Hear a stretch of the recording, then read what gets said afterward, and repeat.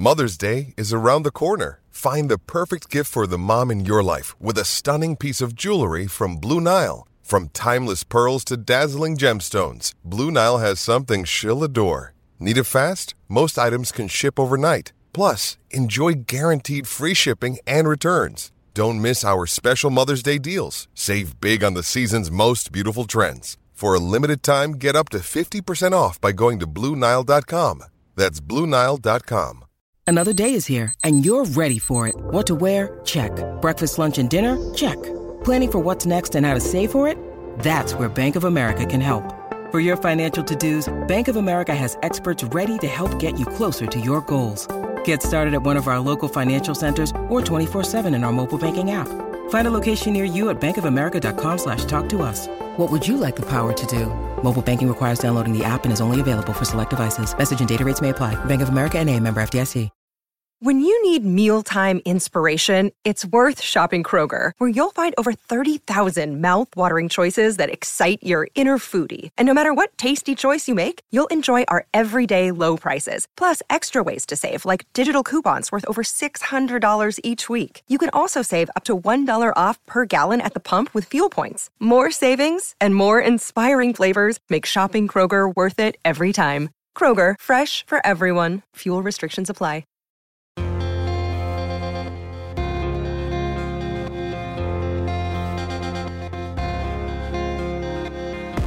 Welcome back to Humans of Speedway. I'm Ian Brannan, and in this episode, really excited to share with you my guest, who is not only one of the most successful riders of his generation, but also one of the voices of TV coverage, both for British Speedway and in the Speedway Grand Prix and Speedway of Nations series alongside Nigel Pearson.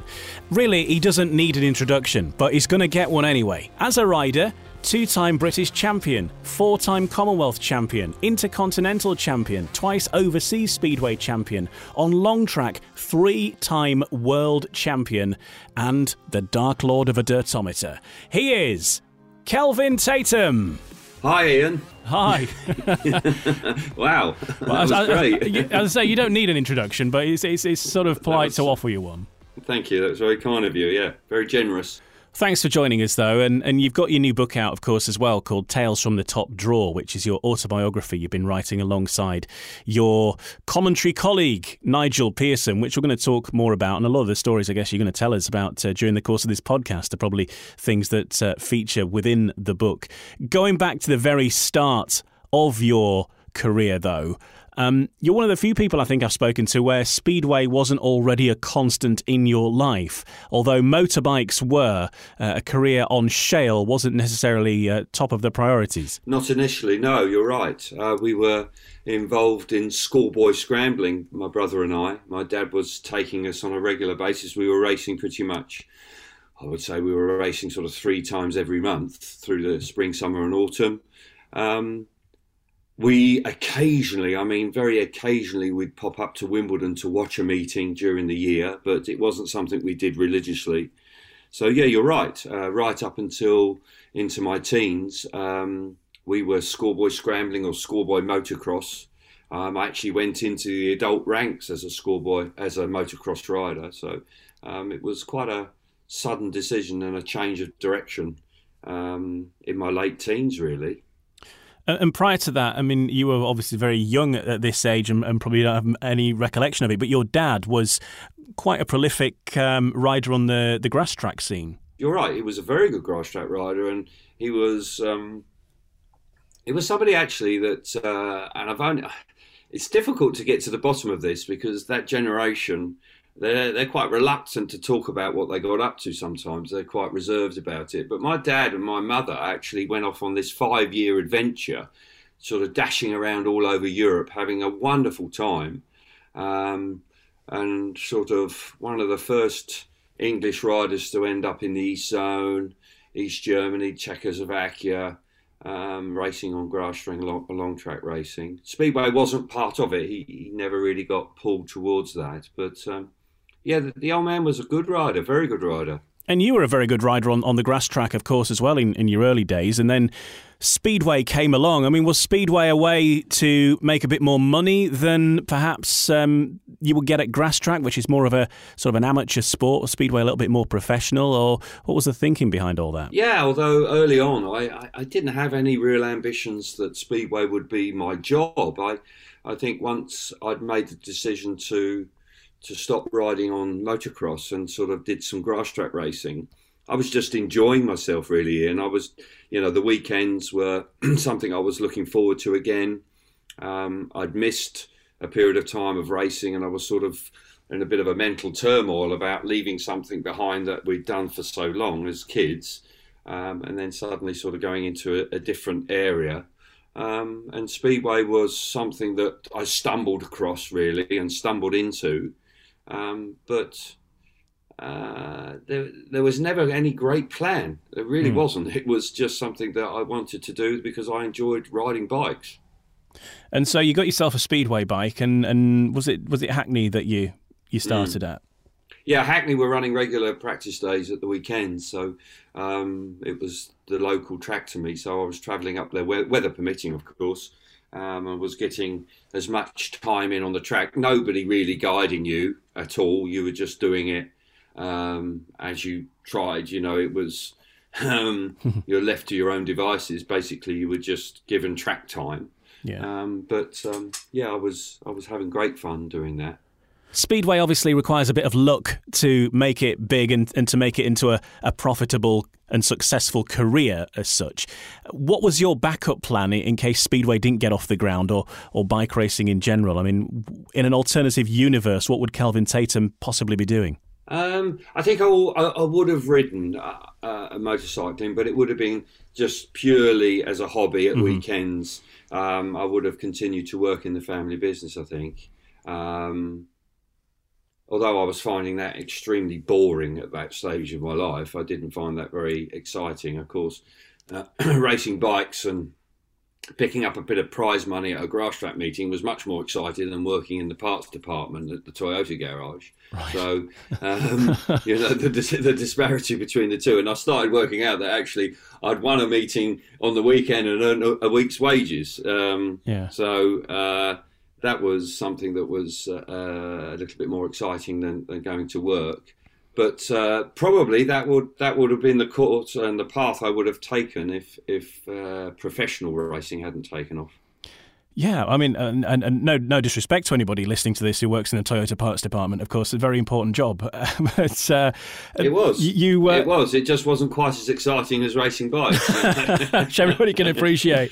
I'm sure some people may argue with that, but I think I don't think there'll be a lot of people queuing up for that one.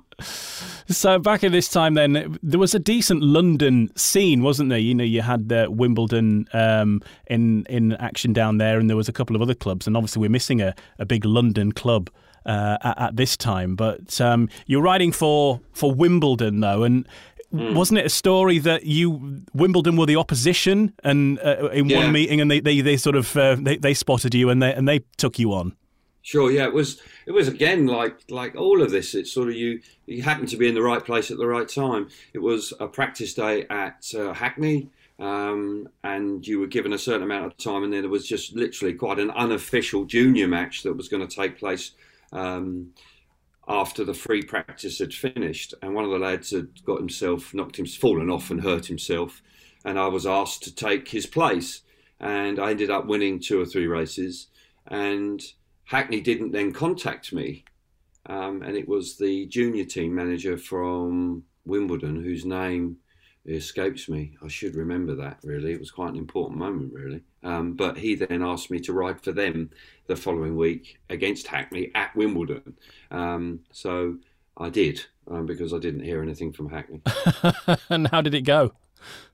I actually did okay. I think I won several races. We did 2 or 3 meetings. We ended up going up to Hyde Road, which was when I look back on that now, it was an extraordinary experience. Yeah. We travelled up there. We stayed overnight. It was freezing cold. Conditions were dreadful, but I actually as like an embryonic stage riding for Wimbledon Juniors, I actually raced at Hyde Road, which was extraordinary, really, when I look back on it. But I did okay. Well, I must have done okay because the next minute I was being asked to go to the press and practice day for the senior team. Good sign.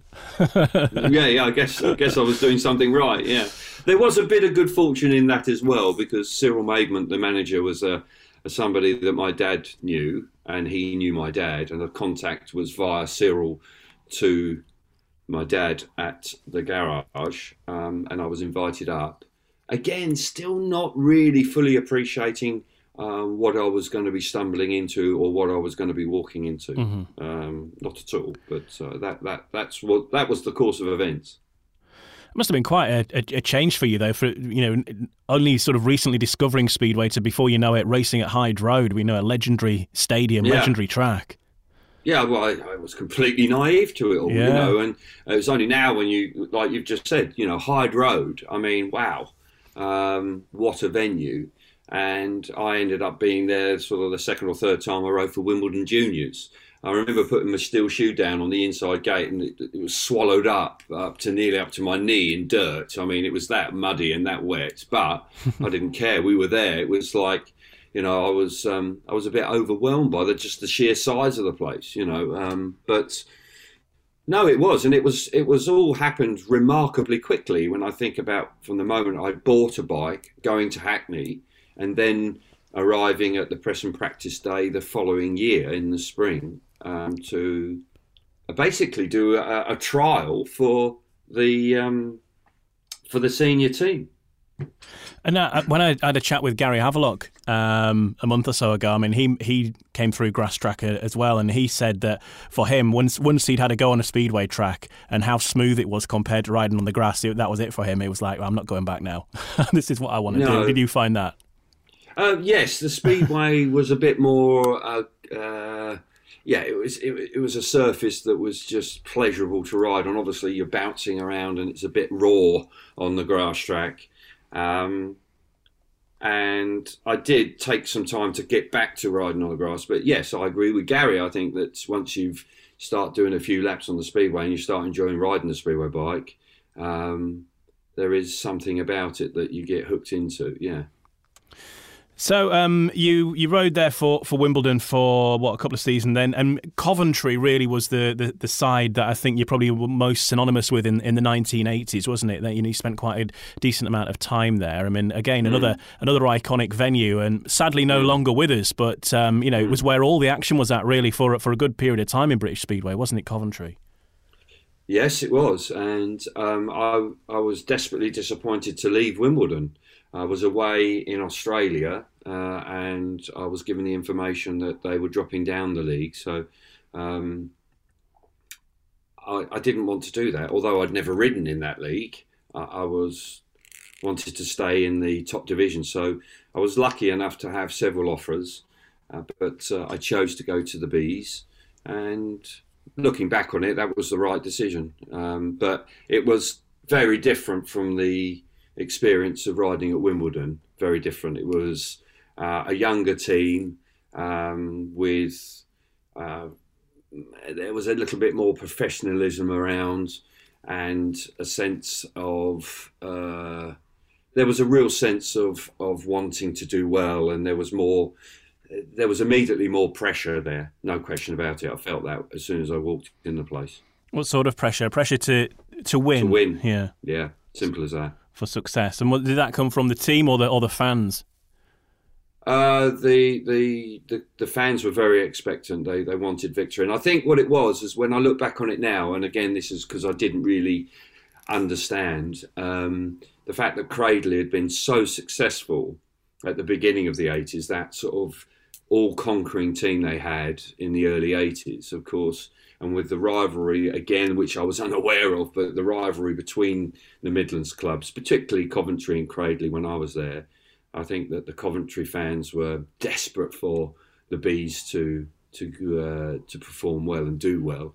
And you did very well. You know, your first season, you were a heat leader in a very strong Coventry team, and also performing on the national stage as well, representing Great Britain, and of course, not least a world final too.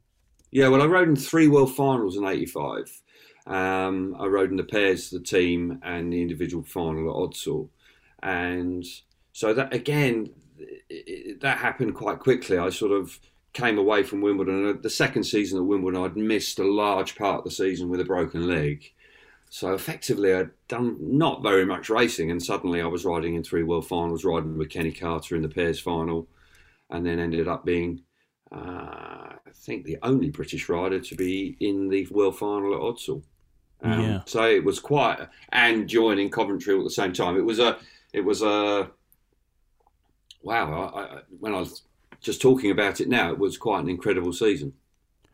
Yeah, the 85 World Final, I think you were the only British out, because I remember, well, I don't remember, I was there, but I can't quite remember it. But having looked back on footage since, there were people holding up massive banners for Kelvin Tatum and stuff. I mean, rock star kind of treatment, wasn't it? Yeah, it was a bit overwhelming, to be honest, Ian.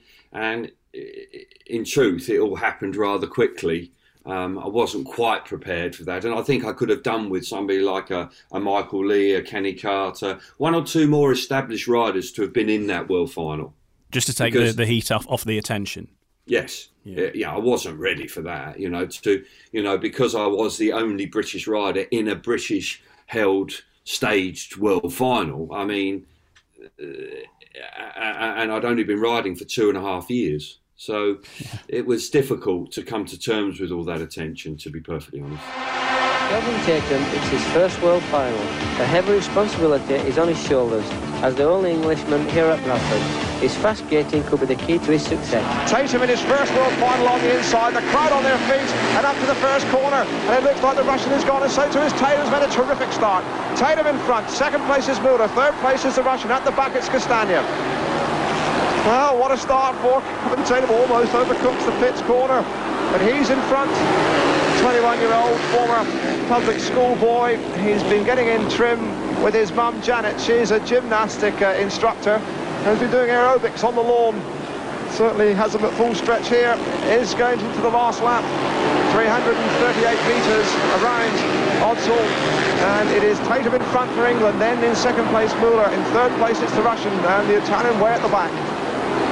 Quite a start for Kelvin Tatum. He's going to win his first ever world final race, and the crowd are on their feet. 3 points to Kelvin, 2 for Egon Müller, 1 point for the Russian.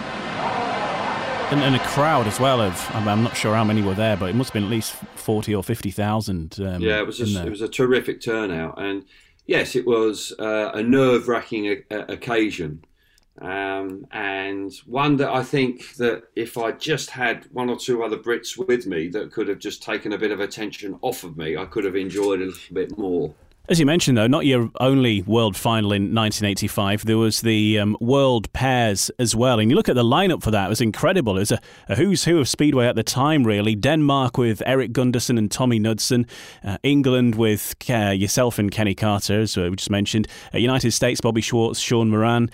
New Zealand, Ivan Major and Mitch Shearer. I think that was Ivan Major's last appearance in a New Zealand jacket, at the very least.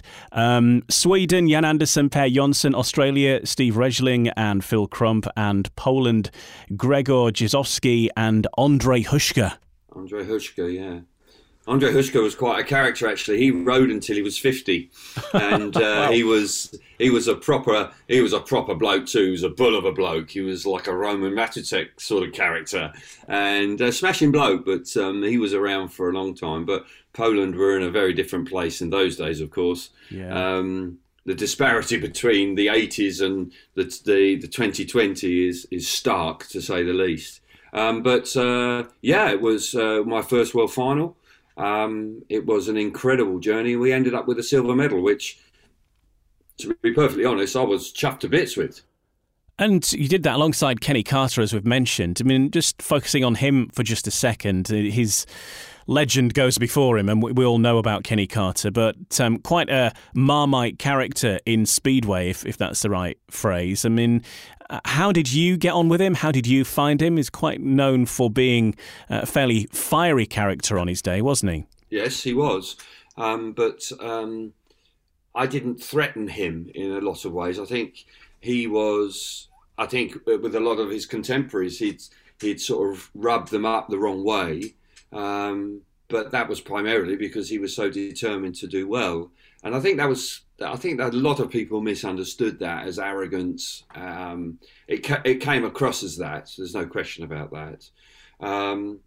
He was somebody that was very different away from the track, which I was very fortunate to see. A lot of people don't know that. He was actually a really decent bloke, actually, away from the track. He did grow horns when you got there. And as long as you didn't sort of take him on when he was in that mood, he was fine, in actual fact. And I definitely benefited from his will to win. I embraced that rather than actually just sort of getting a little bit, he might say something, or he might be a little bit brash about a certain subject or something, but generally he and I got on pretty well. And as I say, in that world final, he was great with me. He was accommodating. There was no arguments over gate positions, for example. He didn't sort of stamp his authority saying, I'm having this gate all the time. We worked quite well, and I think that I had a good experience with Kenny Carter, where I know some people didn't, but I had a good one with Kenny Carter. Short, but it was decent, and it was a shame that he didn't win the World Championship. He was good enough to, but he was almost trying to win it too much. If I criticise him, I think it was almost a sense of desperation to win it, and it didn't quite work out. An interesting character, definitely. That. Yeah. And he was very good at, I was in the Kenny Carter fan club as a youngster, and he was very good with sort of marketing and stuff like that probably many riders didn't really grasp hold of quite as much as he did. He'd spend his weekends stood in supermarkets advertising for his sponsors and things like that, wouldn't he? I mean, kind of a different approach to what probably many riders were doing at that time in terms of the business side of it.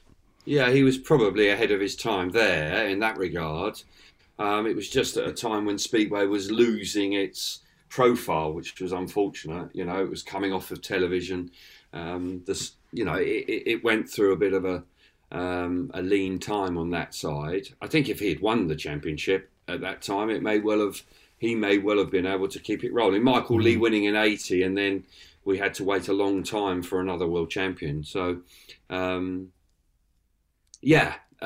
It was a shame that he wasn't able to capitalise on that, because he had quite a strong business acumen around it, There's no doubt about that. Yeah, and obviously a huge shock with what was to follow, probably what less than a year after you'd been with him in the team. I mean, that must have been a huge shock for the whole of Speedway, but especially for like yourself, having spent so much time with him. Yeah, it was a shock. Really was. You're still young. I'm a young man. I've never experienced or come across anything like that in my life. So whether you're racing or whether it's just in any walk of life, it was shocking, to say the least, and a great shame. You're listening to Humans of Speedway. I'm Ian Brannan, and my guest in this episode, of course, is Kelvin Tatum. And he's got a new book out where there's more of these stories called Tales from the Top Draw. You can get yours from Curtis Sport. But more about that to come, the story behind the book. And, of course, some more stories from Kelvin's career, including not least becoming World Long Track Champion 3 times. And plus, he's going to design his own dream meeting before the end as well. Now, we were with your period at Coventry, mid-80s, Coventry Bees. I mean, it was quite a transitional time for the sport for you as a rider, getting to race against some of the real legends of, say, the 70s and early 80s, people like Phil Crump, Ivan Major and John Cook. But at the same time, there was the new breed coming through, such as yourself, Simon Wigg, Hans Nielsen, Jeremy Doncaster. I mean, how was it being able to race against some of those legends of the sport? Yes, it was lucky, and then obviously the Brits with PC and Morton. Yes. Those guys beginning to be, just coming towards the end of their time. I would have liked to have ridden a little bit more with Peter Collins, I think, in his heyday, because Peter, I didn't see the best of him. He was not quite the rider he had been in the 70s, but there's no question that he was a very special talent. Should have been world champion more than once, I think. The way he rode on the long track, he was never world champion on the long track, but he was more than good enough to be world champion. Fantastic rider. So yes, you're right, it was a transitional period, and again, we bumped into a group of riders from Denmark then that were unstoppable. We were inexperienced, and we were thrown in at the deep end against these guys. And when I look back on that was really difficult, because we were coming up against riders like, everybody knows who they are: Nielsen, Gundersen, Knudsen. They had Janno Pedersen. I mean, it was endless, the riders they were producing, and they were all world champions, and we weren't, and we were, the people like Michael Lee, Kenny Carter, Peter Collins, Chris Morton had been phased out, and suddenly we were very much inexperienced riders up against a world-class team, and that was actually tough, and at times quite mentally difficult to cope with being, beaten fair and square, particularly in the test matches, which were very popular back in those days. What a good race this is, with young Tatum holding the world champion. And the world champion pulling all the stops out, trying to make an impression on Kelvin Tatum. But my God, this young man has got a future in British Speedway. Kelvin Tatum, the winner in blue, second in white, Eric Gundersen, and third in red, Chris Morton. And everybody in the stadium applauding the efforts there of Kelvin Tatum, who deservedly won that fine race. There were big events, weren't there, the test matches and running through the course of the season. Is that something that we miss in Speedway now? I may argue with whether we miss test matches. My memories of test matches aren't always particularly pleasant. Well, yeah, there is that. Certainly not in those days, just getting walloped every week. I'd rather not go back to that, thanks. We miss them as long as we're winning. No, they were great days, well attended. I think the fear of trying to bring that back, I think that was of its time. I think the sport's moved on. The Grand Prix changed the sort of the landscape, and whether there is a place for test matches now or not, I'm not sure. Maybe. So after a hugely successful time with Coventry, you moved to Berwick, which probably was a bit of a surprise for many people, but Berwick were assembling this world-beating team, and you were the captain of this team in 1991. I mean, how did this move come around from leaving a team that you were so synonymous with to then ending up in Berwick? I was a hot-headed man, and I'd fallen out with Charles Ochiltree, and I wanted to leave, and I did, and I ended up at Berwick because I'd been conned into going there by Terry Linden, as everybody else had. Kelvin can offer you a contract where it says, signed by the above-named rider, and put your name on the blue copy. Now this is the first one. Ladies and gentlemen, he's signing the blue copy.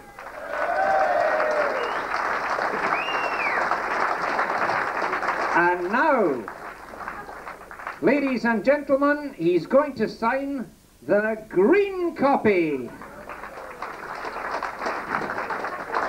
But it's not yet official because he's not yet signed the black and yellow copy. The deed is done. The overriding factors there are the fact that Terry Linden built a team which was capable of winning the league. He gave, I suspect for people up in that part of the world, that the supporters probably couldn't quite believe what was happening.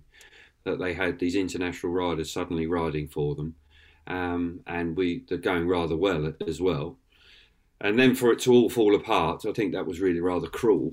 I think not only was there a situation where you weren't getting paid for the job you were that you were doing.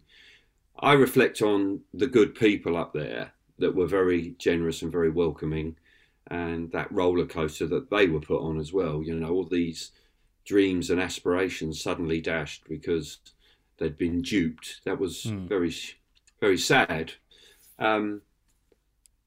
But I was riding well and things were going good.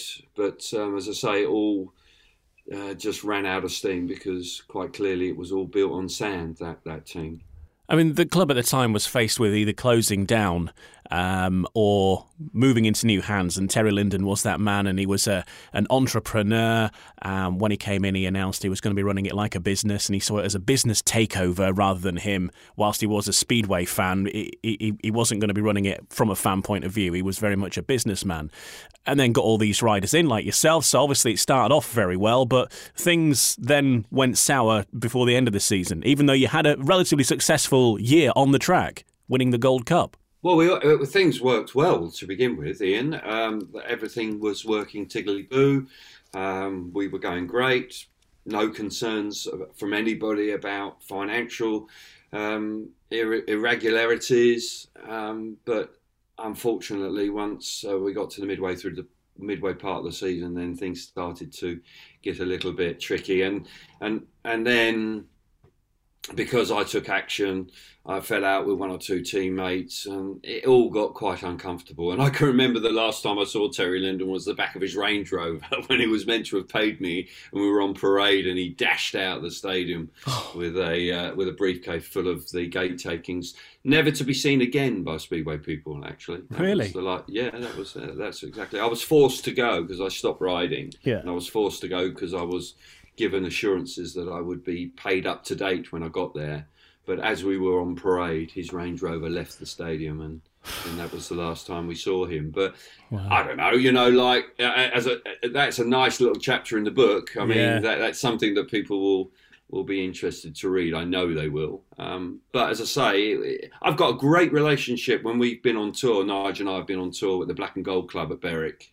We've always been very well received there, and they're good people up there, really good people. You're listening to Humans of Speedway. Kelvin Tatum is my guest, and he's got a new book out called Tales from the Top Drawer, and that one there about Berwick, as Kelvin mentioned, told in a lot more detail if you get hold of the book, and I'm sure all these stories that we're talking about feature somewhere in the book. And Kelvin is going to be creating his dream Speedway meeting, though, which is something that is exclusive to Humans of Speedway, so find out what his dream fantasy meeting would look like. We'll do that in just a bit. Right now, I'm going to turn our attention to a period in your career which I remember you most for, and that was when you rode for Bradford Dukes. You spent 2 years at Odsal, and again, a big track, very similar to what we know Berwick for being, but a big track, big sweeping bowl, and a lot of people found it quite intimidating coming to Odsal, is what I'm hearing from a number of people. Phil Morris said that, Gary Havelock said that. I mean, did you find that both as a visitor and as a home rider there at Bradford? Yeah, I think a lot of people found it quite a daunting venue to go to. I loved it right from the word go. I was one of the most hated riders that ever went into the place as an opposing rider. I was gobsmacked when Alan Ham rang me. I couldn't quite believe it but I loved it. I loved riding there, and I found it the absolute opposite. I used to find that I was inspired when I got there, but I understand what Gary means by a lot of riders would have driven in there. Just the stage of it, looking down on it when you came in to the car park and wheeling your bikes in, looking into that natural bowl. It was a very imposing stadium. And quite clearly, lots of riders found that difficult to come to terms with. But I loved it there, and I must say that the fans and the club, I didn't do quite as well as I would have liked, if the truth be known. But still, nonetheless, I found it. It was a good experience, really good experience. Riding for the Ham Boys and the team. I wish we could have won the league. We didn't quite manage to do that, but it was a good experience, very good experience. And as you mentioned, Bradford was not a place for the faint-hearted. At the time, it was the fastest track in Britain, reaching the highest speeds. Not quite up to long track standard, of course, and I think that was prior to your long track days, but certainly a place you could wind it on. It was a wind it on place. I like that. Winding it on. Very technical term there, Ian. Yeah. Fantastic. Yeah, I was winding it on. Everybody was pretty much in our team. Everybody used to be, like Gary was brilliant around there. Wiggy, of course, he had a very strong long track background by then. I wasn't really out on the continent by then, but clearly I relished that type of track. There's no question about that. So, the feeling of riding up that banking with your wheels in line, with the bike working well, was a real thrill, and you could really get cracking on around there, and the speed never concerned me. I think that's what sort of excited me. It was tough on the equipment though, I must say. You had to keep your kit right up to speed. It's not all positive. You had to plough plenty of money into your bikes to make sure that they were fast every week, because if they weren't, you were going to get beat. But no, it was a real thrill riding around Old Salt. Great shame when it closed, and I've heard periodically of possible people coming back in to maybe reopen it. If that could happen, that would be great. But I have been there in recent years. It would be tough to reopen it as it was with the developments that have happened there. Yeah, there is talk about it, and it looks like stock cars are certainly going to be hopefully going back. And it's just that choice of on the question of if there can be a speedway promoter to join them in help funding putting a shale track down. I think they have costed out all the improvements that would need to be required. But yeah, the jury's out as to what the track will look like. I know when I was there, we were on tour. An evening, it was during the day just before we did an evening at Halifax at the golf club, and we visited there. We did a bit of a thing for Twitter with an old race jacket, and I thought, well, the only way they're going to reinstate that is they've got to basically come back, and that would obviously compromise the rugby pitch. But whether rugby would be continuing in there, I don't know, because the Bulls have had hard times, I believe. Yeah, I don't follow it, but I do know that they've had hard times. But if it could reopen, that would be a big bonus. It absolutely would. It'd be huge news and an amazing addition to British Speedway for sure to have that track back in play again. I think the current economic climate is not helping things in terms of getting a promoter interested, although I think there is rumour that Steve Rees might be able to stomach running something at national level, even promoted by himself, was the latest news report I saw. So Speedway, firmly a possibility. I think you just need to find a way of making it happen, but stock cars look like they're as close as they've ever been. So keep our fingers crossed over the next few months, and you never know what might happen. Let's hope. Wow. Well, that would be interesting to see. Fingers crossed. And that's the voice of Kelvin Tatum, former British champion and also 3-time world long track champion. Now, this is a period of your career that maybe many of us in the UK didn't really follow overly closely because it was happening out on the continent, and it was obviously the days before the internet and stuff like that. But you decided to change code quite a bit and spend a lot more time out on the continent. And as mentioned, it led to you winning 3 world titles. It did. And it was a conscious decision. We moved south with the family, and I rode for Lakeside, or Arena Essex as it was then. But in the back of my mind, it was irritating me that I needed to do something about it. I wanted to test myself.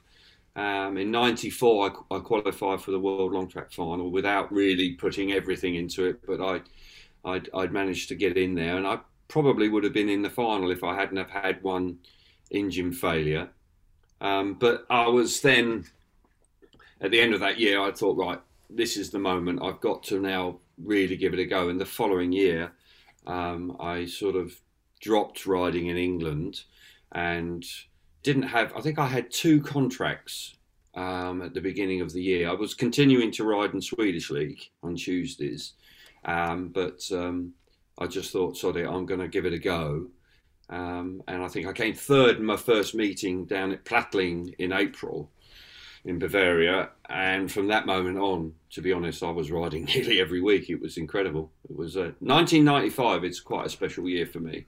Because there's a lot of success, wasn't there? Because we're talking about the long track final, but you also the winner of the European Grass Track Championship as well. Yeah, I won the European Grass Track Championship, and then 3 weeks later I won the World Long Track Final as well. Nobody had done that before. I didn't win the Masters Grass Track. I can't remember why. I won the second round. I mean, I blew everybody away, but I can't remember. I might not have even ridden in the first one. I can't remember. But it was like a year-long adventure. Everywhere was new. We were on the rostrum. We were in it. The World Final itself, actually, in Chesil was an incredible roller coaster of a day. I mean, it was unbelievable. I was just shattered afterwards. But no, it was a great year, and it was a big risk to take away the bread and butter of your living. To go on an adventure on the continent. But I was 31, and I thought if I don't do it now, it might be too late. And long track, in certainly where I live, I'm in the northeast of England, and long track is a distant sport really for many people in this country, but it's massive on the continent. Well, it was then. Is it not quite so much now? No, yeah. No, it's unfortunate, but it was big time. I mean, going to what people didn't understand, and Nigel obviously came across this because it's a huge chapter in the book, because it's a decade that a lot of people in the UK are completely unaware of it. But you are riding on wonderful venues in front of huge crowds every weekend. And it's a different discipline. And don't get me on my high horse about what the FIM are trying to do to it, but no, it was a fantastic experience, and I was good at it, and it was, as I say, 1995 was an adventure, going to all of these different venues all over the continent. It was fantastic. And some of these venues and some of these meetings, they're absolutely massive and draw huge crowds, don't they? I know that we spoke to Chris Durno, who's the referee, and whilst he's never been on the GP circuit in regular Speedway, in the Speedway Grand Prix, he has done the World Long Track Series and said that easily it's on a par with the Speedway Grand Prix that we know it across France and Germany and wherever else they race. They're massive events, really well attended, some great tracks. Yeah, we like places like Marmande in the south of France. In France, there are several tracks that are very well attended. As I say, some of the bank holidays in Germany are also traditionally well attended as well. The trotting tracks that you ride on, which are 1,000 metres, are just a joy to ride on. I mean, crikey, it's like ballet when you ride on those places. It really is wonderful. Riding under lights in France is a different matter altogether, and there's a big disparity between riding on the grass track and riding on long track.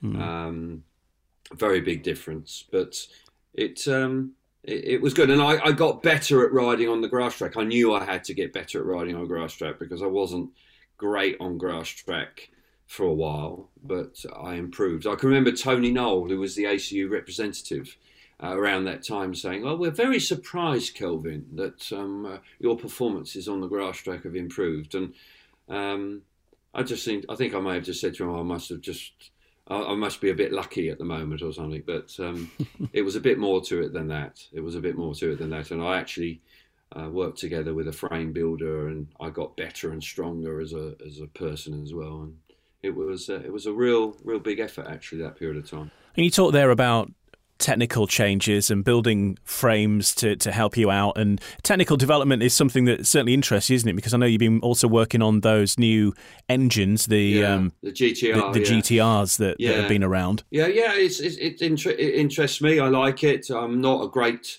engine tuner, far from it, but I appreciate what goes on with them, and there's no question that GM have a kind of a monopoly on the sport at the moment. I'm not sure that's always a good thing, but the GTR had the potential to move the sport on, maybe, but it hasn't quite happened, which is a shame. But it does interest me, that side of it, and I think that any of the world champions, if they keep coming back and doing it time after time, you've got to be pretty switched on. You've got to be. You've got to understand your kit. You've got to understand what you need to maximise your ability out of it. So I'm not alone in that, but it's. I quite enjoy it as well. It's something, I don't find it a chore. I think it's something, working with really skilled people, that I like that. It gives me a sense of satisfaction. And was it a GTI that you took around Cardiff? You had to go on the track there, didn't you? Yeah. I did several of that. I did quite a lot of those track reports riding a GTR. I rode in Cardiff. I rode at Torren. I rode in Warsaw, which is a different story altogether.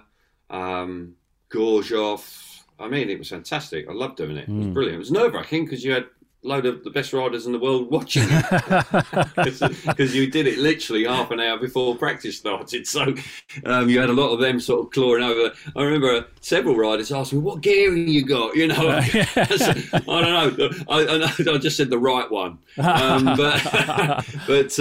that was a real buzz. Actually, it was really. I was a bit disappointed when we weren't allowed to do that anymore. But I rode it like the Friends Arena. I rode in all these places. It was really cool, really cool. Okay, here we go then. Just emerging onto the track here in the Marianne Rose Arena, and what an arena it is. And I've got the opportunity now to start from the inside, from the tapes, do a couple of laps and try and get a feel. So wait for the green light to come on. It's on. Looking down at the tapes. Away we go to the first corner. We're going to ride the inside initially. There's a very late 8-case there that's quite difficult to work out.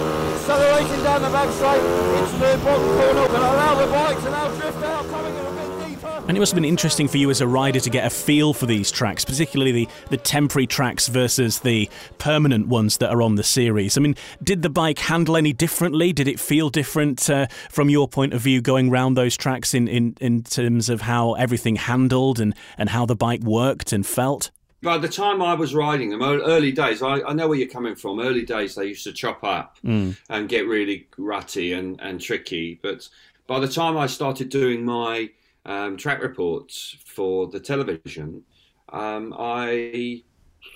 I think that, there's no question that Ollie Olsen and his team had improved the material and the way it went down dramatically. And when I was doing it before the practice, the track was really quite smooth and slick and a joy to ride on. It gave a decent amount of grip. Tracks were actually quite long corners, almost rode like a circle. The tracks in Cardiff and the Friends Arena.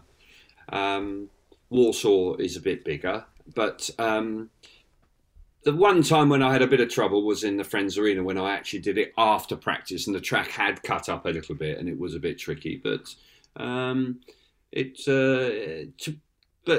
be honest, a permanent track compared to a temporary track, if it's a bit choppy, the way the bike behaves, to be perfectly honest, Ian, is very similar. Very similar. This is Humans of Speedway. Thanks for joining us.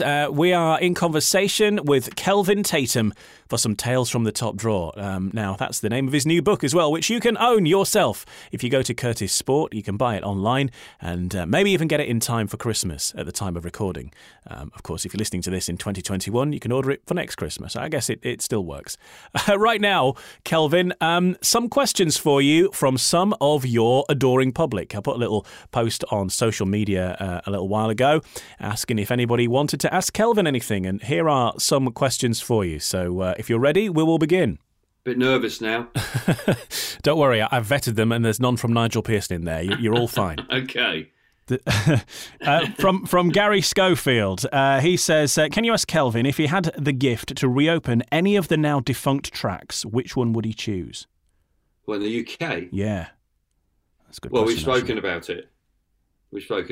It would be, if we could reinstate Oddsall as it was, I would love to see that track back on back in Speedway. It was fantastic.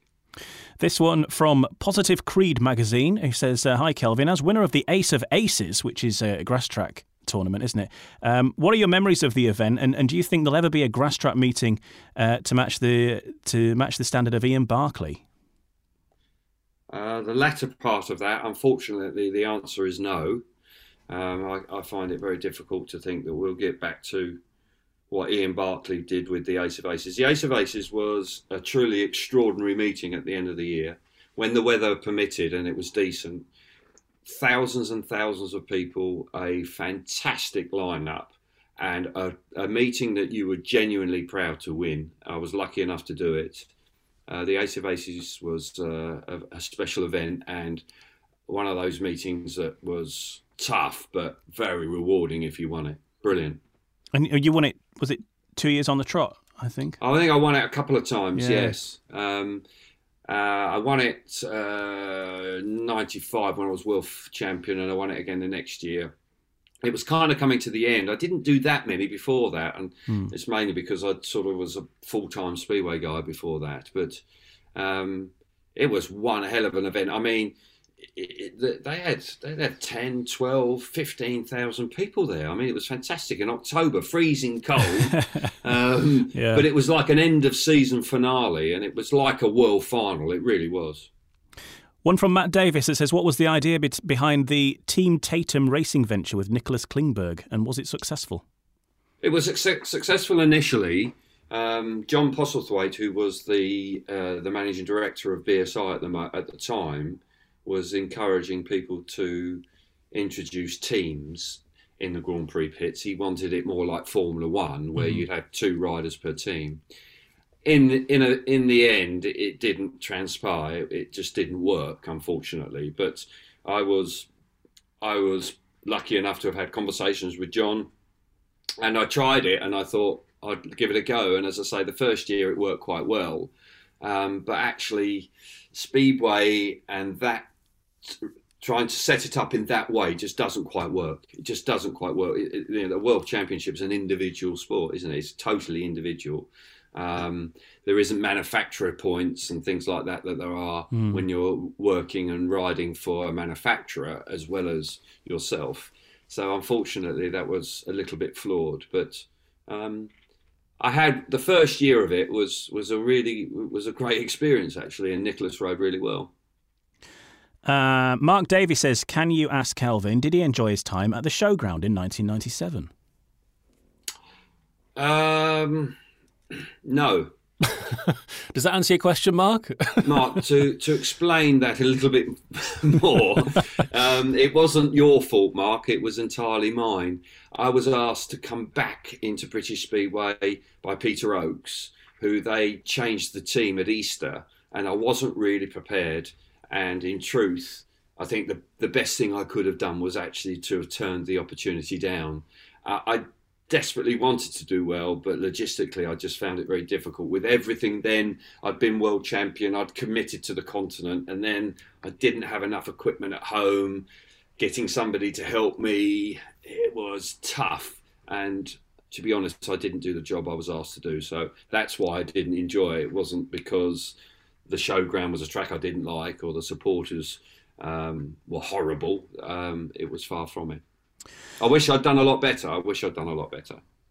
One from simply called Mac, who asks your thoughts on the plan that Poland have currently got about the Extraliga contracts, where they can only limit riders to one other club than the Polish club potentially for next season. And do you think that's going to damage our products and our youngsters getting chances and things like that? I don't know. It's a bit concerning how much power they have, where they can dictate to riders where and when they ride. But that's the nature of the beast now. I think if this had happened a little while ago, I think it would have been more damaging. We don't have that many riders riding in Poland. Yeah. Really. If you look at the teams, there aren't that many riding in Poland. I'm sure some of them want to, and it will be a decision that they'll have to make later on. But the Extraliga is where it's at, and you can't deny that. And if you want to go there and ride against the best and earn a lot of money, then that's where you have to go. Britain can't compete with that. All I would say along that is that I would say that that's fine. The Extraliga have made that decision. That's what they have decided, but I think that Britain needs to be a little bit more independent and make changes and decisions that suit us, not trying to be them. I think that would be more, that would actually benefit us more. Paul Francis asks about you. It's a very good point, actually, about you getting your hip replaced amidst your still being involved in racing. I mean, not an ideal situation for you to have to encounter, because that came from an injury, a racing injury, didn't it? And it required you to make that, very, very tough choice to undergo that surgery. I mean, that's if it was a choice, of course, but in the end, it wasn't. I had it rebuilt to begin with, and it lasted 5 years. And then it got to a point where the joint was just gently collapsing. So I had to have it done. But the replacement has actually been very good. And I don't get too many problems with it. But something I'd rather not have had done. Yeah, sure. And it was such an innocuous crash. I mean, I can't tell you. But it made life awkward. Certainly, I won a world championship when I came back from it, which was 2000, when I came back after the operation, when I couldn't really walk very well. But that's an injury I really hadn't had. Yeah, especially at that time as well, where you were, top of the world. I was flying high, and I was world champion. I was 99, and don't know if I would have won it. I would definitely have been in the top 3 that year, but out of the blue, something like that happened. That was quite tough, actually. And final question from Deanne Clark, who says, Kelvin, I'm sorry about the sachet of tomato sauce. It wasn't meant in the Surface Cafe 88-89. And says, what's the achievement you're most proud of, inside or outside the sport? It's a good question. I won. It was great to be England captain and to win the World Cup as a speedway rider. I was very proud of that moment. And I think the other one I've got to mention is winning the World Championship in 2000. If you read my book, you will understand why. There you go. That's for you, Deanne, and a great plug.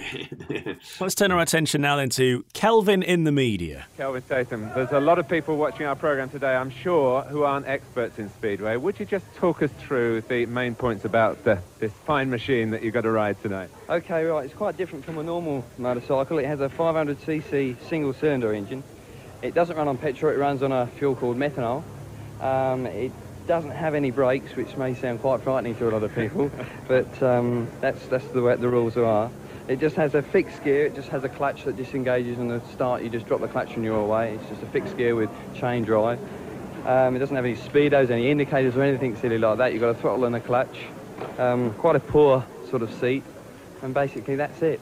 That's a young Kelvin Tatum back in 1985 explaining speedway to a certain Martin Tyler. Now, as you can hear there, Kelvin has always been happy to do interviews with the media, and obviously moving towards the back end of your career, Kelvin, the media world were interested in you and your thoughts and joining them on the TV. Obviously, that's what you're known to an entire generation of speedway fans now for being a reporter and a co-commentator alongside Nigel on the TV. I mean, these things, though, always an element of luck, an element, it's very hard to plan them. I mean, how did it all come about and how did it get started, your TV journey? I actually was riding and working for the Sky TV for several years, actually, Ian, really, because it started in 99. Yeah. And then I retired in 06. So, but by the middle of the O's, I'd become sort of quite a regular on the programme. And I thoroughly enjoyed that. I did sort of look to maybe potentially go into management at that time, but Sky were keen for me to stay involved and be an independent pundit, really, and I did that. But yeah, that transition, coming away from riding and being involved in that was great. Actually, gave you a purpose to go to speedway meetings and gave you a reason to stay involved. I'm grateful for that because I couldn't have foreseen that. I didn't know that was coming. Nobody really did until it happened.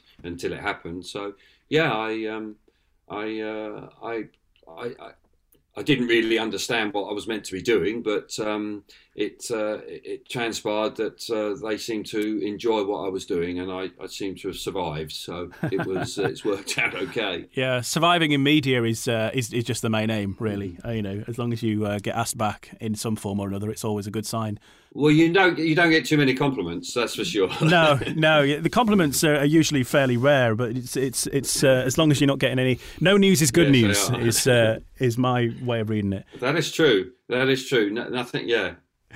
You started off as a more of a summariser, but I think lately you've taken on a bit more of the commentary alongside Nigel. I mean, those are specific skills. Being a commentator and commentating on that action and calling it as you see it is actually a very difficult skill that not everybody can do, and you've learnt how to do that. I mean, it has been a bit of a learning curve for you getting into this sort of side of it, hasn't it? Yeah, it was something I wanted to do quite early on, actually. I wanted to have a go at commentary because I found, to be perfectly honest, brutally honest, I was bored most of the time being just a pundit, because you get about one question or two questions every 4 heats. And as much as I enjoyed being there and being part of it, I wanted to be, like commentary. I just thought, yeah, but you're involved in every race. And I don't know, just something inside me said to me, I'd like to have a go at that. So, although the first time I did it actually was in a double header at Peterborough, it was awful. It was a disaster, really. But and I wasn't asked to do it again for some time. But I did get an opportunity to do it with Tony Millard, actually, at Sky, when we were doing it off tube for the GPs. And from that moment on, I was generally asked to do it fairly regularly. So it was, and I enjoyed it. It was like racing, when that guy from the truck says "Go commentators," you got those few nerves. It's live, and it was brilliant. I love it, and I still love it to today. Actually, it's great. People don't probably appreciate how long it takes to get a good partnership together. I mean, you've been working, doing this job for around about 20 years or so now. I mean, that is a long time, but it takes a long time to get a partnership like yourself with Nigel.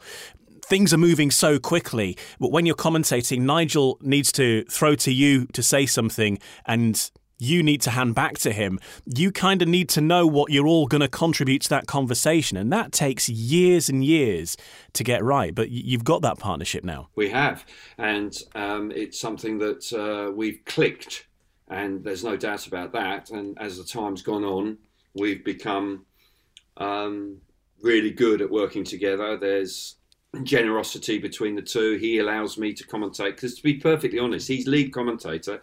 He's a professional broadcaster, but at times we're both commentating, which is unusual, I think. But it seems to work, and we have a lot of fun doing it. We feel privileged to be able to do it, and by and large, I think people enjoy it. There will be people that criticise and we get too excited, but on the other hand, Speedway is an explosive, exciting sport when it's at its best, and I think we portray a lot of that. You don't want the commentary sounding like you're commentating on the bowls, though, do you? It needs to have the excitement in there, and if you don't get excited, how is anybody else going to get excited about it, really? That's right, and and also we don't fake it. You can't fake that for 20 years. You just can't do it. You're going to run out of steam. So it is something, because Nigel is a genuine fan of the sport, although he works in the sport. He loves it, and I still retain, as I say, going to those meetings and going to those events are great. It's super to be there. I'm going to say, it's continued your adventure in Speedway, hasn't it? Going to these, I mean, maybe this year are the exception, but you get to go to the stadiums and witness it firsthand most of the time. You do, and as I say, I've been able to watch firsthand how the sport has evolved, and watching new riders come and evolved. Watching Bartosz Marslik, Ty Wolfenden, all those kids out there now going great guns and riding out of their skins.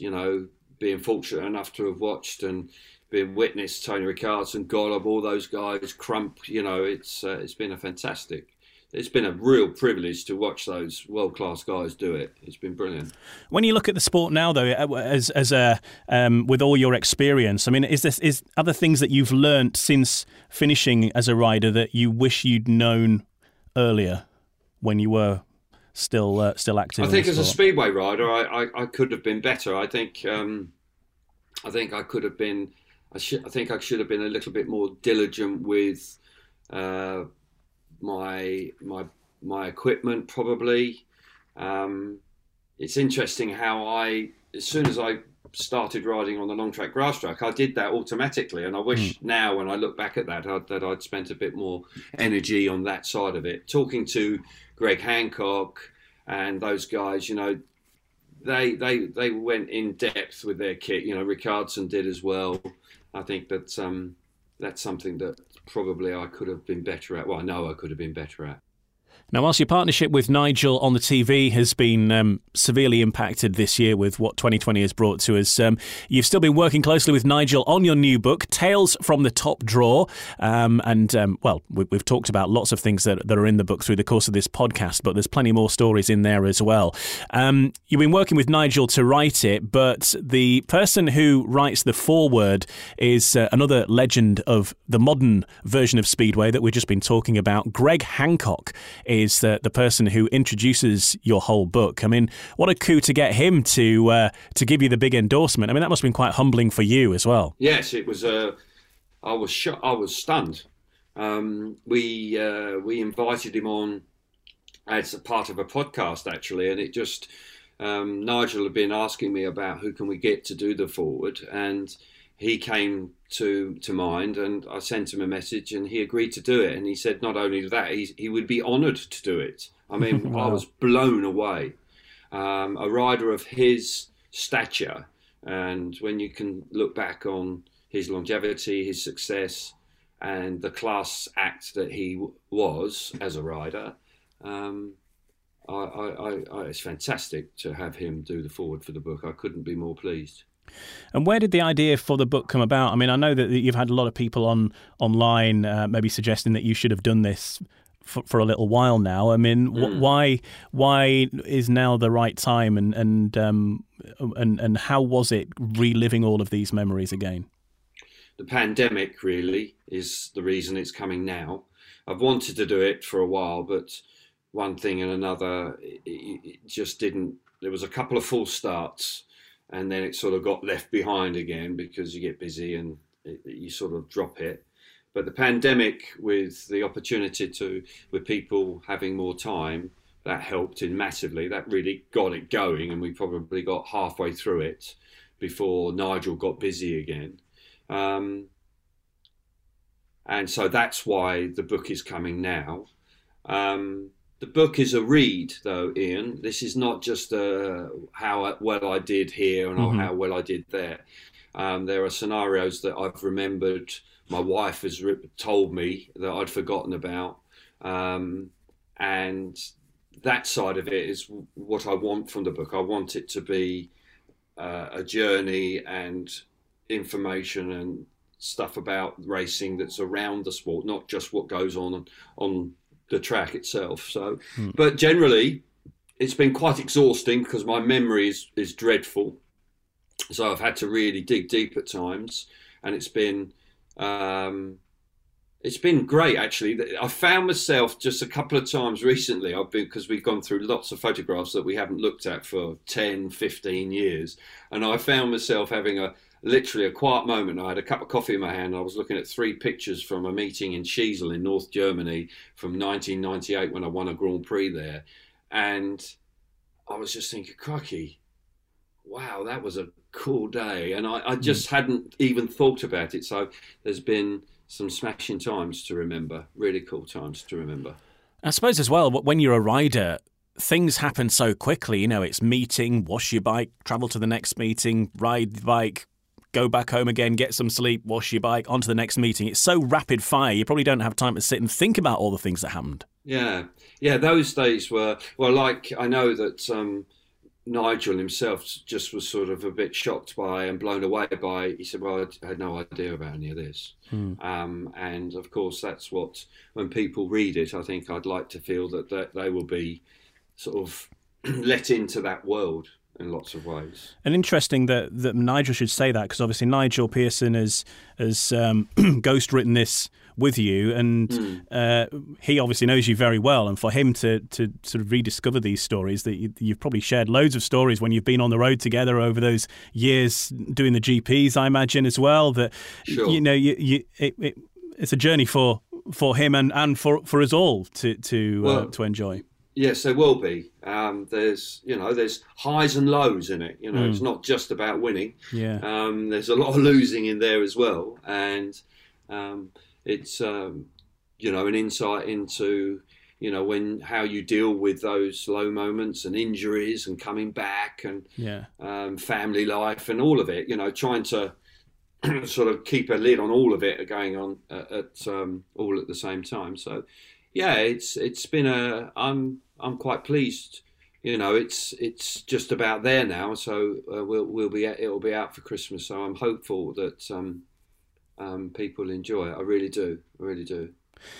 And to get hold of it, then it's all the links are on your social media channels, aren't they? But it's an order online kind of job. It's not going to be appearing in shops just yet, at least, is it? As I understand? No, it won't be. No, we're going to do it online. Yeah. We're hopeful if we go back to some form of normality, people will be able to do book signings. We'll be on tour, and people can come and buy it from us. So we're keeping our fingers crossed for that. But initially, we're going to do it online, and it's actually, the pre-orders are quite strong. So again, there is some interest in it, which is encouraging. I know. A relief. A relief to think, crikey, somebody's going to buy it.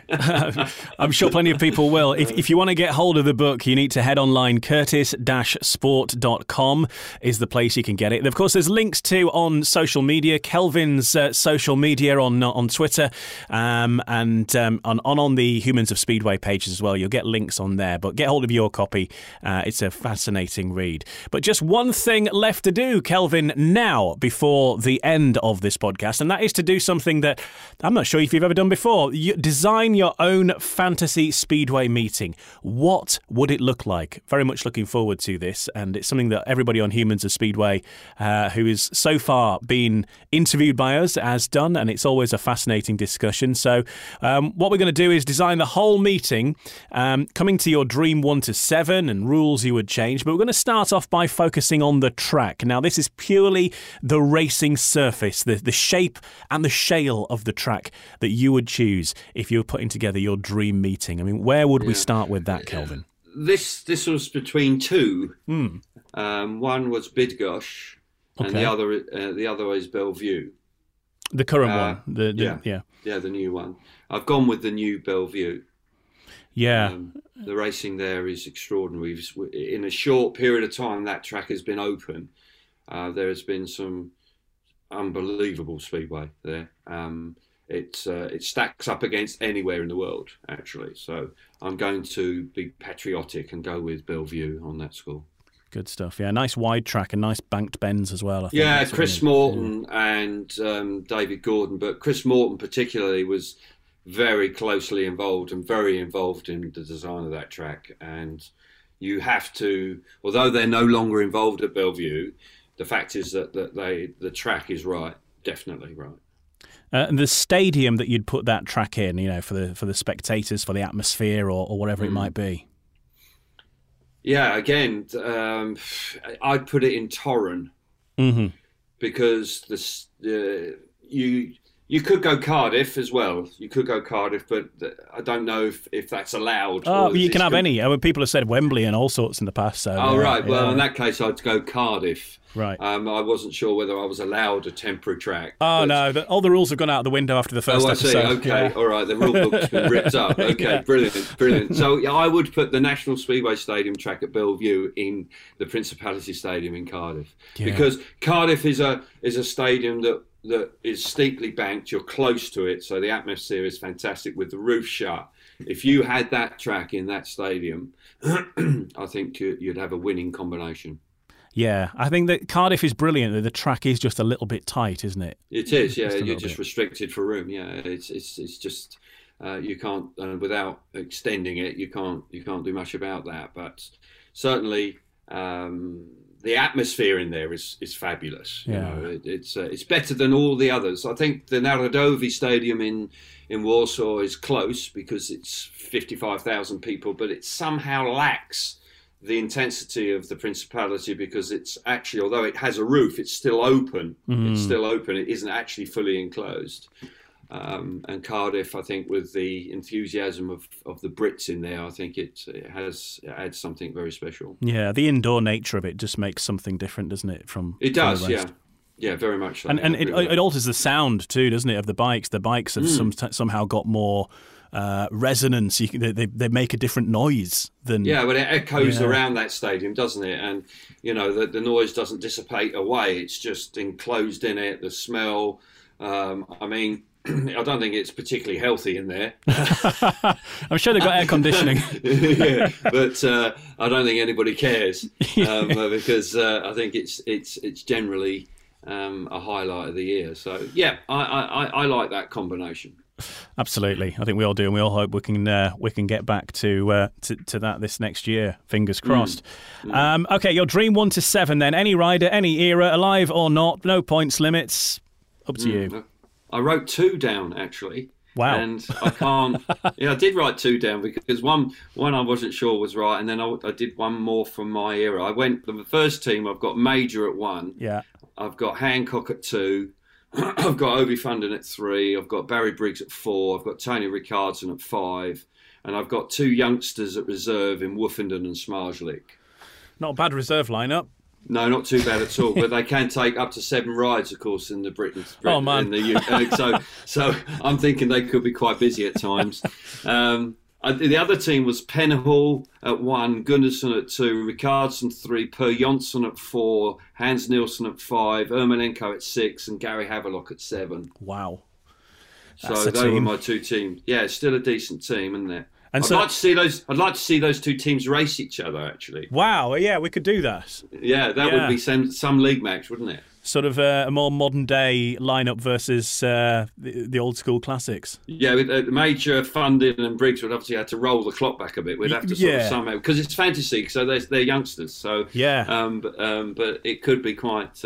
My initial lineup was that they had to be multiple world champions. And they just, Smarslik nicking his second one this year, he just qualified. You know, it was a tough class to get into that first lineup. It's definitely an elite lineup. It is indeed. It is indeed. So I hope that satisfies the question. It does, and more. Brilliant. The referee for your meeting then? I'm not sure. I'm not sure about that. I've thought about it.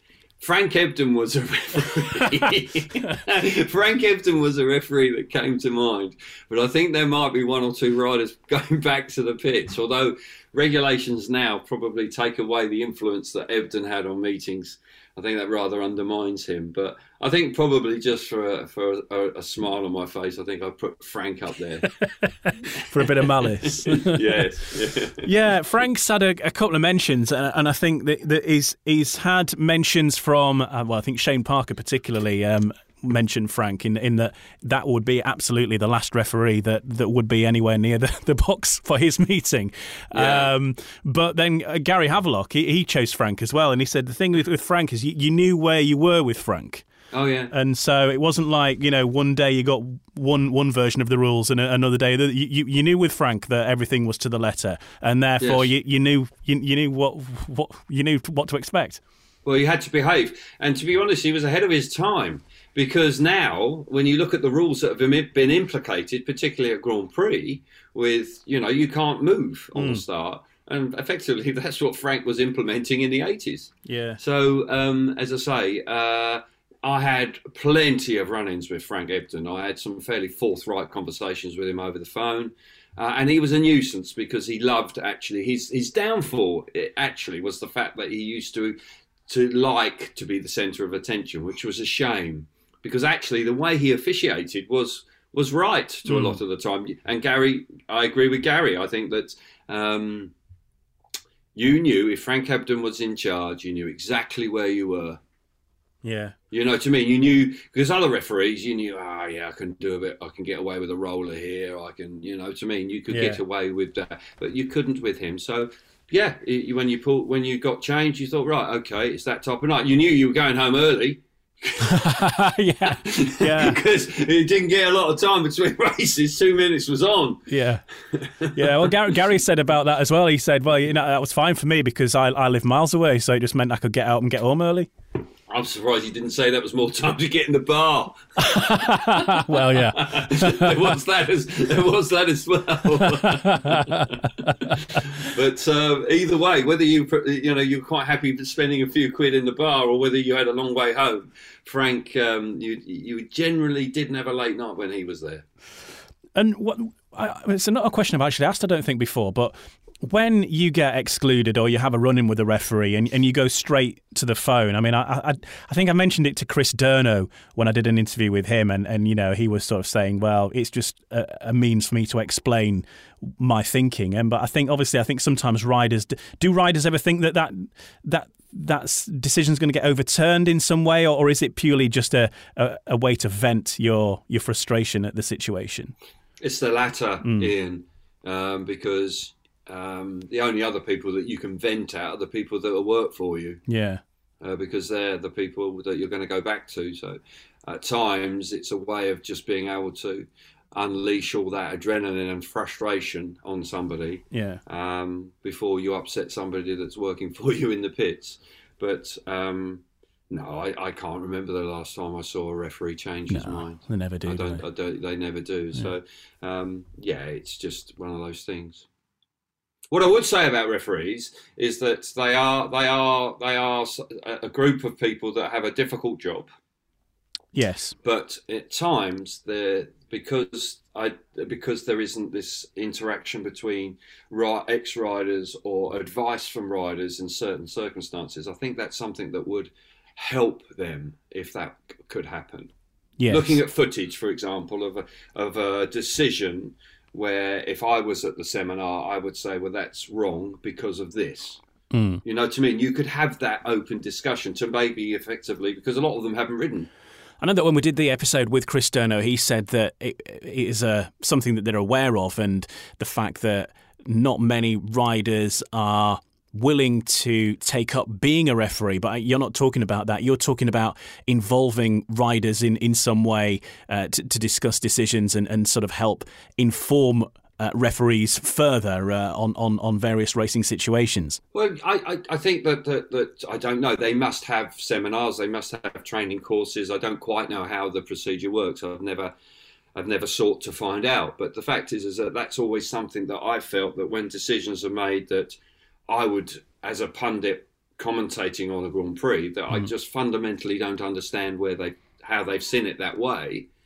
That why there shouldn't be an opportunity for footage to be shown of a race where a referee's made a decision that hypothetically an ex-rider would disagree with, and then to explain why they disagree with it, because potentially they may not understand. Now, there's always going to be differences of opinion, but that's something for somebody who hasn't ridden, and this is not to say that I don't wish to be arrogant or derogatory in this. It's fact is, if you haven't, actually having information from somebody who has to explain why a circumstance or why a rider took a particular action, to inform them, I don't see any negatives in that. On the subject of referees, our attention on this little feature now turns to the rule that you would change. If you were in command of the rule book of Speedway, what would Kelvin be tweaking with?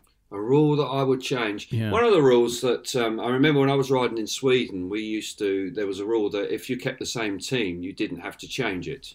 And one of the negatives I find is that certainly for supporters and riders is that they bounce around clubs every year. You get riders not really staying in one place for very long because of points limits changing, and hence riders having to move clubs. Yeah, I think that's difficult for lots of reasons, and I'd like to see the fact that if a team kept the same 1 to 7, irrespective of their average, their team average, that they can roll that team out again. I think there was a plan to do that, wasn't there, in this country, or maybe in the Championship League at least, in some form or other. There was certainly some kind of points grace if you kept your full 1 to 7 together. But yeah, I think riders would prefer that as well, surely, wouldn't they? To know that you're going to be there for a few years. Yes, because what happens is that you build up relationships with local people, with sponsors, with the area. You get comfortable at the track. You understand it. Fans can really get behind their heroes. To become a hero at a club in 1 year is unlikely, isn't it? Yeah. And I think that the continual movement of riders from track to track every year and every winter, I don't think it's a positive. I think it's a negative. So that's something, as I say, that came to mind. And it helps you plan as well, doesn't it, to know that you're going to be going to this club for the next year, and in the winter you're not scrabbling around hoping that you know. Obviously, as long as you can do the deal. Yeah. You know, if you've done a lot better than you know, if you were a second string rider and you then progress to being your average determines that you've then moved up the pecking order, as long as you get paid accordingly. But then there's pressure on the promoter, of course, then to keep that, because if he's got, like we had it at Coventry, that team at Coventry won back-to-back league titles. It didn't change very much. In Sweden, we won 4 league titles in 5 seasons. That team just grew up together and came good. And we don't get that now. You just don't get it. Effectively, you're just a number. Yes, you're just a number on the page. Doesn't matter what your name is. It's just whether you're an 8.62 rider or a 4.4 rider. And I think that detracts from it, rather, to be honest. You've already kind of answered this question in a way. A team from any time in history, from any league in the world, as the opposition, but you've kind of already touched on that, really. But was there another team that you had in mind? Yeah, sorry. What I did do though, was look, when we were at the Coventry Bees won back-to-back league titles in 87 and 88. Yes. And that was a team which was terrific. I would like to have raced against the Ipswich team that won everything in 98. Yes, I think it's been mentioned a few times. That seems to be coming forward as possibly the greatest British team of all time, I think. Yes. Yeah. Ricardson, Golub, Nichols, Louis. I mean, my God. I mean, you'll never see a team like that again. But I would like to have seen how our team that won back-to-back league titles stacked up against them. I think we'd get beat by about 10. I think we might get beat by 10, but it could be quite an interesting night. Yeah, a bit of a home advantage at Ipswich has always been a thing, hasn't it? Yes, true enough. But I sense people like Golub, Ricardson, Louis and Nichols could ride pretty well anywhere. But yes, it was a hell of a team. But maybe that just makes up for me not maybe jumping the gun a bit earlier on. No, it's great. And one final question. I mean, if when you look back at your career and your adventures that you've had, either as a rider or in your TV days that you've had now, what's the one story that you kind of come back to and dine out on, or look back with the fondest memories? Oh wow, there's been a lot of them. There's been some very funny times on the television side. Mm-hmm. You got to read the book about that. not giving that away. It's almost impossible for me to answer, actually, because I've had some fantastic times. I think that from an engine tuner walking out on the first corner because it's a 5-lap final, and he's told me before the race that he wasn't sure if the engine would last 5 laps, and I've got it's true, right? And that it was at a 900-meter long track meeting, and Hans Zerk said to me before the race that if I was in front in the final, in front of Simon Wigg, Carl Meyer, Gerd Riss, best riders in the world, that I had to ride slowly on the last lap to make sure that the engine would survive. And I was just thinking, are you going to tell all the rest of them that we're going to go slowly on the last lap so that effectively I will win the race anyway? So I can remember, this is clear as day, that the first corner was where the pit gate was, and I was in the lead, and I had no intentions of riding slowly on the last lap, not when I was going to win the meeting. And Hans actually walked across the track to the middle of the track, and he was sort of waving for me to slow down.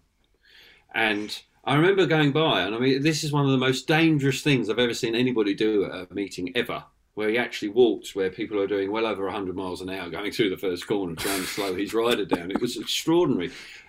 Fortunately, the engine survived, and I told him so in no uncertain terms when I came in, but it was a very bizarre, crazy moment. But at the end of the day, I went over the line and I was the winner, and so I didn't care. I just didn't care. And so don't always listen to the powers that be in the pits.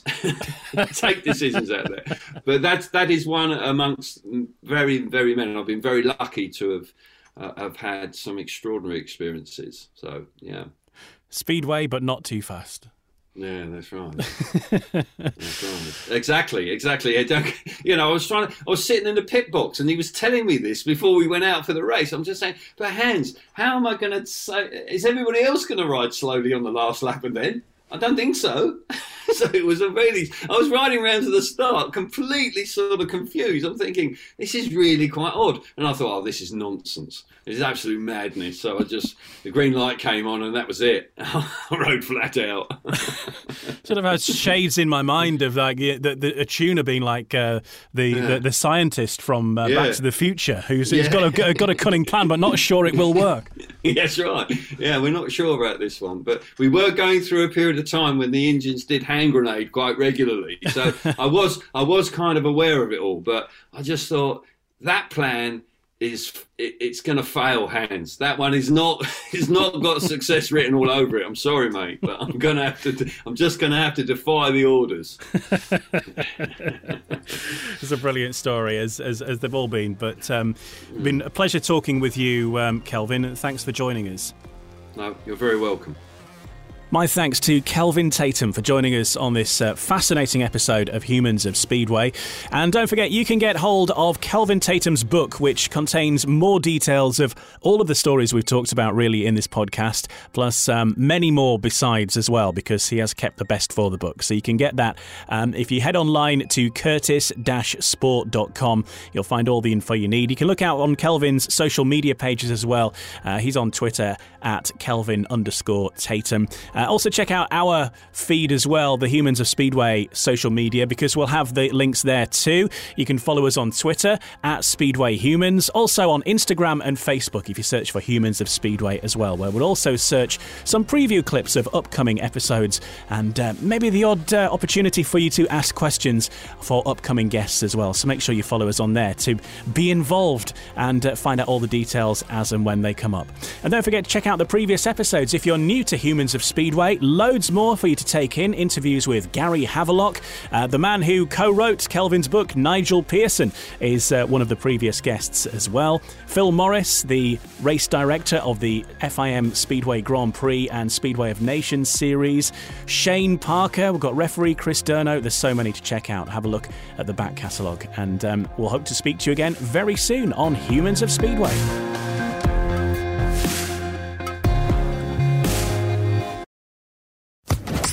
Social Podcast Network. Hello, it is Ryan, and I was on a flight the other day playing one of my favorite social spin slot games on ChumbaCasino.com. I looked over at the person sitting next to me, and you know what they were doing?